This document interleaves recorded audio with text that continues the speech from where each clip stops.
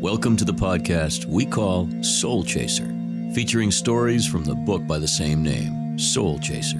This is Jordan Rich, and by my side is author Lauren Decker.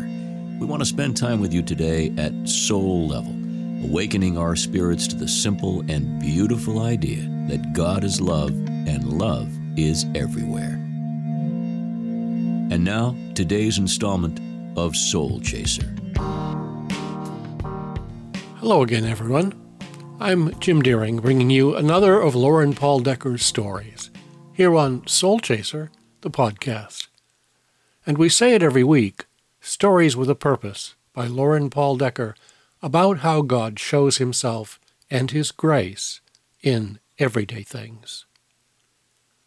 Lauren's books, Soul Chaser, Rufus, and I Love You Church, are available at fine bookstores everywhere. Today's Bible verse is from the Old Testament prophetical book of Jeremiah, and chapter 17, verses 9 and 10. The heart is deceitful above all things, and desperately wicked. Who can know it? Our story today is a short one, and called Meteor Musings. Lauren writes, "Some time ago, there was a meteor headed for a close call with planet Earth. Space engineers decided that it was traveling in what may have ended up as being too close a call. Even though it was hundreds of millions of miles away from the Earth and not scheduled to impact us. The impact is surely to be mostly psychological, as its course will miss crashing into our planet by more than 10 million miles. But you know the old saying, a miss is as good as a mile, or 10 million of them.